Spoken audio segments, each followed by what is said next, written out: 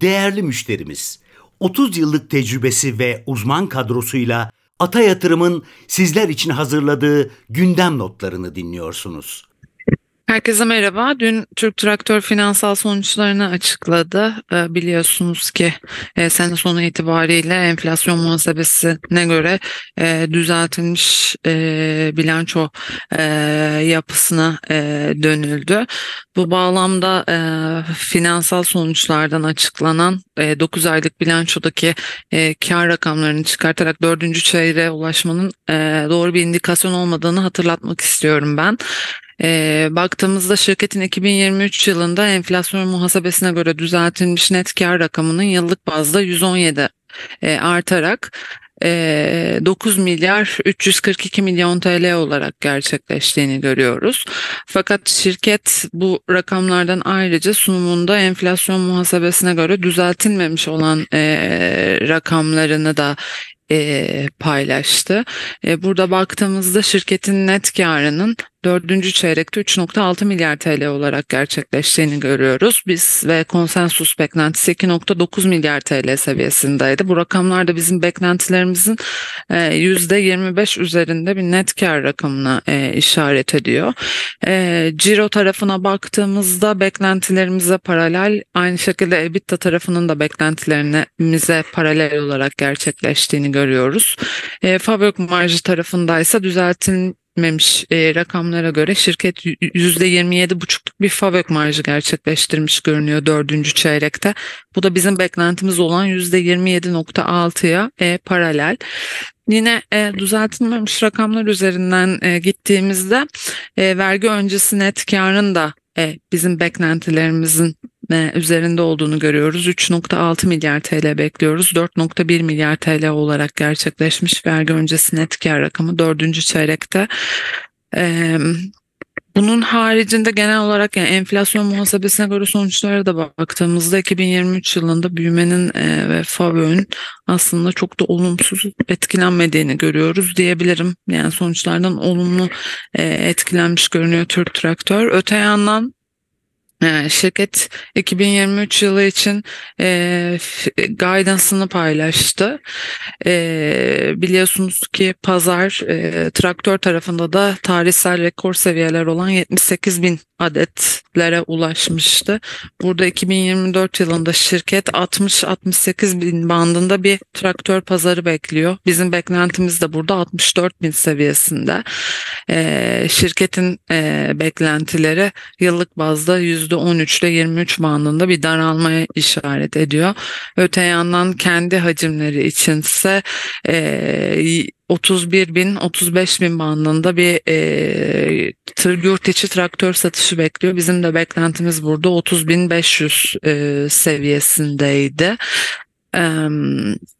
Bu da yıllık bazda yatay ya da %11 daralmaya işaret ediyor diyebiliriz. İhracat pazarındaysa 16 bin seviyesinde gerçekleşmişti 2023 yılında şirketin ihracat satışları. Burada da 14 bin, 15.500 bandında bir beklentileri var. Bizim de beklentilerimiz 15 bin adetlik bir satış hacmi diyebiliriz. Genel olarak şirketin öngörüleriyle beklentilerimiz şu an için paralel gözüküyor diyebiliriz.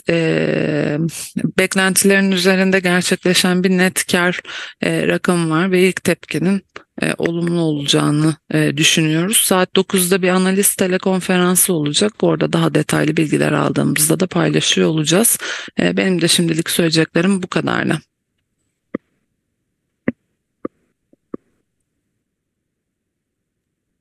Arkadaşlar günaydın. Ben de kısaca Erdemir'i özetleyeyim. Ama biraz dikkatli dinleyin derim özellikle. Çünkü gerçekten bazen konular anlaşılmıyor. Ona bir daha dikkat çekeyim açıkçası.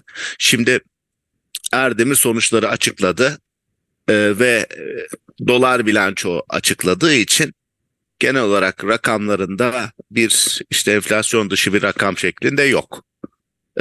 Net karı 4. çeyreğe düşen net kâra baktığınız zaman 345 milyon dolar.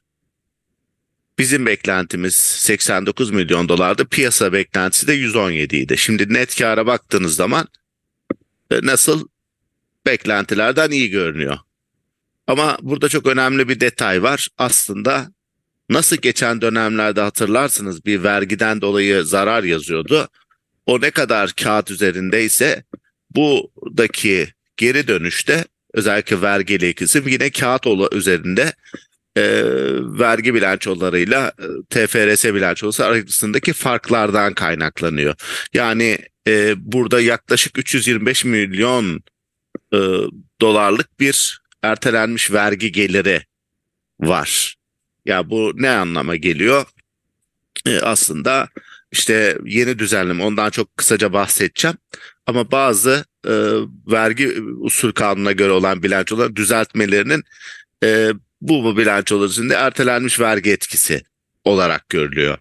Bunun üzerindeki şeye bakarsak, yukarıya doğru gidersek, iyi ve kötü şeyler neler var diye bakarsak, satışlar beklentilerin çok az üzerinde 0,3 satış hacmi ki artık normal üretime geçtiler. Ciro tarafı beklentimizin altında, o da beklentilerin altındaki bir fiyatlardan kaynak. Yani fiyatlar yani bizim beklendiğimizden daha düşük seyretmiş gibi görünüyor. Çeyrek olarak da bir önceki çeyreğe düşmüş oluyor ve sonuçta bizim FAVÖK rakamımızda yine bizim beklentimizin %28 altında gerçekleşti. Yani 192 milyon dolar oldu. Bizim beklentimiz 268 milyon dolardı. Ton başına FAVÖK 91 dolar geldi. Yine bizim hesaplamamız bu arkadaşlar. Şirketinkine göre farklı. Üçüncü çeyrekte 123 dolardı. Beklenti 127 idi. O da beklentilerin altında kaldı. Finansman gideri biraz daha az ve aslında vergi öncesi bilançoya baktığımızda bir miktar zayıf operasyonel sonuçlar olarak değerlendirebiliriz. Yani zayıf dediğim beklentilerden daha zayıf. Genelde 100 doların üzeri EBITDA'yı ben daha iyi buluyorum. Şu anda biraz böyle ortada. Şimdi buradan yola çıkarak önümüzdeki yıl ne olacağı daha çok önemli. Şirket son 2 yılda ciddi yatırımlar yaptı. Yani son 2 yılda herhalde 1,7 milyar dolarlık bir yatırım yaptı. Bu yılda yüksek yatırım olacak. Bu yıl satışların büyümesini bekliyoruz, %12. Ciro büyümesinden çok da volume olarak konuşuyorum. Bu şeyde 2024 yılına bakarken yatırım baskısı devam ediyor bir. Fiyatlar, ürün fiyatları hala baskı altında. Onu söyleyelim. Yani Çin baskısı devam ediyor. Hatta Çin yeni yılına girildikten sonra artı devam ediyor. Yani ekstra bir zayıflık devam ediyor. Avrupa zayıf gidiyor. Bu ne zaman toparlanır? İnanın kestirmesi zor ama yılın ilk yarısı önemli bir sinyal görene kadar, yani Çin'deki stoklar azaldığını görürsek, Çin bizim gibi ülkelere dump etmediğini görürsek bunlar olumlu olarak algılanacak. Yani yatırımda olması ve fiyatların baskısı altında olması iki tane negatif bir cap koyuyor. İyi tarafı söyleyeyim. Kapasite konusunda daha iyi bir kapasite olacak. Geçen yıl 7,3'tü. Şimdi işte 8,2, belki daha üzerine çıkabilecek bir satış hacmi yakalan. Bu da iyi taraf. Alt alta üst üste koyduğumuz zaman şunu görüyoruz. Genel olarak şirket için ileriye dönük olarak hala riskler devam ediyor. Onu ifade edeyim. Yani riskler hala devam ediyor. O yüzden de biz sat tavsiyemizi korumakla birlikte eskisi kadar bir köpük yok ama iyimsere geçmek için bir sebep henüz yok. Piyasa çok istekli olsa da bu konuda. Bu ayrıca dediğim gibi burada ilk reaksiyon pozitif olabilir böyle şeylere. Piyasada şu anda çünkü iyi modda olabilir ama aklınızın bir köşesinde olsun ki bu o kadar uzun soluklu bir hava olmayacaktır. Tamamen yine işte temel sebeplerden. Vergi bilançosu tarafındaki o ertelenmiş vergi hikayesine hadi gireyim çok kısaca. Çünkü hep aklınızda olsun, bir vergi usul kanununa göre hazırlanan bilançolar var. Bir de TFRS var, bizim gördüğümüz. Geçmiş dönemlerde şirket TL bazlı enflasyon muhasebesi vergi usul kanunu göre düzenlenen bilançolarda uygulamadığı için ne oluyordu? Şirketin varlıkları değerlenmiyordu. Ne oluyordu? Değerlenmediği için de aslında ileri TFRS sonuçları yüksek olduğu için ileride bir deferred tax dediği ertelenmiş vergi gideri oluşuyordu. Yani iki sistemin değerleme farkından ne yazık ki. Şimdi geldik, ne yaptık? 2005 yılından bu yana kadar yeniden değerledik. Vergi usul kanununa göre. Dolar bilanço olduğu için TFRS'de onda gerek yok. Bu ne yaptı? Aşırı derecede değerlendirdi. Ve bu değerlendirmeden dolayı ne yapıyorsun? Daha çok amortisman ayırıyorsun anlamına geliyor. O da amortisman ayırdığın için de ekstra sana bir vergi geliri şeklinde dönüyor. Çünkü ne oluyor? Sen de yüksek amortisman koyuyorsan ne demektir? Daha az vergi ödemen gerekecektir. İleri dönük olarak sana bir avantaj sağlıyor. Yani dediğim gibi bu konunun içerisine girildiği zaman kafalar karışabilir. Ama bundan sonra çok böyle bir anomali olmayacak. Bu değerlemenin bir seferlik etkisini burada görmüş olduk. Bunu biraz daha anlamak lazım diye bunu ifade ettim. Yine bu sabah en azından burayı anlamak isteyenler açısından bir nokta olarak toparlayacak olursak net karı iyi görünüyor. Buna piyasa mevcut ortamda iyi bir reaksiyon vermek isteyebilir. Ama satır aralarında operasyonlara bakarsak satış hacmi beklendiğimiz gibi iyiydi. Fakat marjlar baskı altında olduğunu görüyoruz. Bu marjlar idare eder mi? Edebilir ama fiyatlardaki geri çekilmeler olması durumunda şirketin yatırım halinde de olduğunu düşündüğümüz zaman o zaman önümüzdeki dönemi biraz daha zorlaştırır. Unutmayalım ki şirketin 1,5 milyar dolarlık bir net borç pozisyonu var. Ve bu yılda 1 milyar dolar daha yatırım yapacak. Şimdi zaman zaman duyuyoruz piyasada işte bedelsiz sermaye artırımı yapar mı gibi. Bunları çok biz şey yapmıyoruz açıkçası. Burada nakit temettü verirse şaşırırım. Verebilir mi? Belki verebilir. Onu da tamamen göz ardı etmiyorum ama yani vermemesi firmanın, şirketin sağlığı açısından daha önemli. Çünkü bu borç kısmını iyi yönetmeleri lazım. Özellikle dünyada da borçların finansmanının pahalı olduğu noktada. Toparlayacak olursak zaten Zeynep Türk Traktörü şey yaptı. O gayet iyi geri gelmiş gibi görünüyor ama o geçmiş data tabii. Bu önümüzdeki yıl nasıl olacak? Onu biraz daha görmek gerekecek. Erdemir için de yine toparlayacak olursak net kar ertelenmiş vergiden kaynaklanıyor. Muhasebesel bir şeyden kaynaklanıyor. Kötü bir şey mi? Kötü bir şey değil. Ama o rakamı görüp etkilenecek bir rakam değil. Çünkü özellikle operasyonel tarafındaki zayıflık hala devam ediyor. Burada da bizim ileriye dönük en büyük çekincemiz şirket yatırımlarını yapar, satışlarını artırır. Fakat hala Çin ve Asya baskısı var. Burada da bu dengeyi çevirecek iki şey söyleyebilirim. Ya hızla Çin'de fiyatların yükselmesi ve talebin artması olacaktır. Ya da Çin ve Asya'dan gelen ürünlere antidumping uygulanması gibi iki faktör. İkisiyle ilgili de net bir durum yok. Antidumping miktar gelebilir ama onun da zamanını bilmiyoruz. O biraz bizi korur açıkçası, onu söyleyeyim ama asıl geri planda emtia piyasalarındaki durum bizim için çok daha kritik. Gelelim sentiment tarafına. Sentiment tarafında tabii ki endeksin hareketleriyle birlikte algı azalıyor, işte bozuluyor, düzeliyor ama dünkü faiz kararından sonra yine biraz daha istekli olduğunu görüyoruz. Yani bu seviyelerin korunmasının istenildiğini görüyoruz. Burada yani piyasa biraz da odaklanmış 10 binlerin üzerine çıkma konusunda.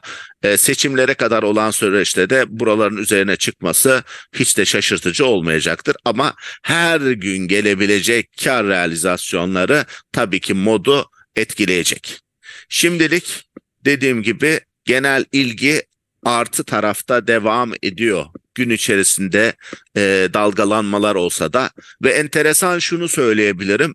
Bazı şirketlerde ki bu yani yüksek performans gösteren hisselerde şunları görüyoruz. Bazı günler şirketlerin işlem hacimleri, dolar bazında her şeye bakıyoruz, halka açıklık kısmının %30'u 50'si noktasına gelmiş. Enteresan aktiviteler var. Bunu iyiye mi yorabiliriz, kötüye mi yoramayız bilemiyorum şu anda ama aktivitenin belli hisselerde çok yoğun olduğunu görüyoruz. Bu da ne işaret eder derseniz şu aşamada net bir şey söyleyemeyiz ama bir yukarı hareketin devamı mı diye deriz, bunu kestiremiyorum ama böyle bir hareket gözlemliyoruz. Bu şekilde ifade edeyim. Geldik sentiment değeri yüksek hisselere. Vestel'de devam ediyor. Yine geçenlerde yine dikkat çekmiştik. Vestel'le ilgili bir değerlememiz olmamakla birlikte 11 Aralık'ta da dikkati çektiğimiz bazı hisseler vardır ki 1-2 yıllık hikayeleri vardır. Onlardan biri olarak düşünüyoruz bunu. O tarafta açıkçası pozitif bir bakış var. Tema olarak altını çizmekte fayda var. TAV bazı şirketlerde kar realizasyonu geldi ama yine dikkat çekiyor. Dün bazı satışlar olabiliyor. Bunun reaksiyonu olarak da geri çekilmeler de olabiliyor tabii ki. Ama TAV'daki şeyimiz devam ediyor. Petkim ile listeye girmiş görünüyor. Orada da benzer yani Erdemirvari dinamikler var. Orada da yine çok böyle temel olarak çok iyimser tarafta olamıyoruz. Yine Kocaer Çelik dikkat çekiyor ama orada da dediğim gibi temel olarak şey değiliz. Pozitiflik anlamında yani şirketin değerine bakarsanız yani görece açıkçası buralardan çok da alım tarafında olmayacağımız ama kesinlikle kaliteli bir şirket. Böyle bir şey yorum yapabiliriz. Alarko yine önemli. Ford Otosan son dönemde dikkat çekiyor. Belli ki orada da bir kar beklentisi oluşmaya başladı. Dikkat çeken diğerleri de Karsan görüyoruz ama Karsan elektrikli araç tarafında ne noktada açıkçası bu yıl için çok önemli hedefleri vardı. Daha doğrusu 2023'ün bunu gerçekleştirecek mi bilemiyorum. Ama bakmakta fayda var. Görelim genel durumu. Ama dediğim gibi şu anda bizim oraya dikkat çekeceğimiz bir durum açıkçası yok. Ülker yine dikkat çekenlerden bizim beğendiklerimiz arasından söyleyeyim. Bugünlerde herhalde kar rakamı açıklanması yaklaştıkça Froto'da bir hareket oluyor. Ama biz orada da Tofaş tarafını daha fazla beğendiğimizi söyleyebiliriz. Genel olarak yani bu dikkat çeken şeylerle ilgili yorumlarımız da bu şekilde. Bugün Batuhan da bahsetti zaten global piyasaları takiben bir hareket içerisinde olmamız söz konusu olabilir. Ve unutmayalım ki hala enflasyonla mücadele devam ediyor. Daha doğrusu mücadeleden çok beklentiler devam ediyor. Güven artıda ama yine işte dananın kuyruğu muhtemelen Nisan-Mayıs gibi ki havada ki Merkez Bankası da buna dikkat çekti. Dedi ki bakarsak yine böyle garip fiyatlamalar oluşmaya başlıyorsa faiz kararına rağmen enflasyonu yukarıya çekecek bir yoğunluk varsa o zaman gereğinde de şey alırız diyorlar. Yani güven ve enflasyon şeyi birlikte gelecek. Ama şu anda biz ne? Güvenin oluşacağına inanıyoruz. Bir sürede enflasyonun gidişine toleransımız var aslında. Tam hisse senedi ortamı bu şekilde özetleyebilirim. Benim de söyleyeceklerim bu şekilde. Bu kayıtta yer alan yatırım, bilgi, yorum ve tavsiyeleri yatırım danışmanlığı kapsamında değildir. Sağlıklı ve bol kazançlı günler dileriz.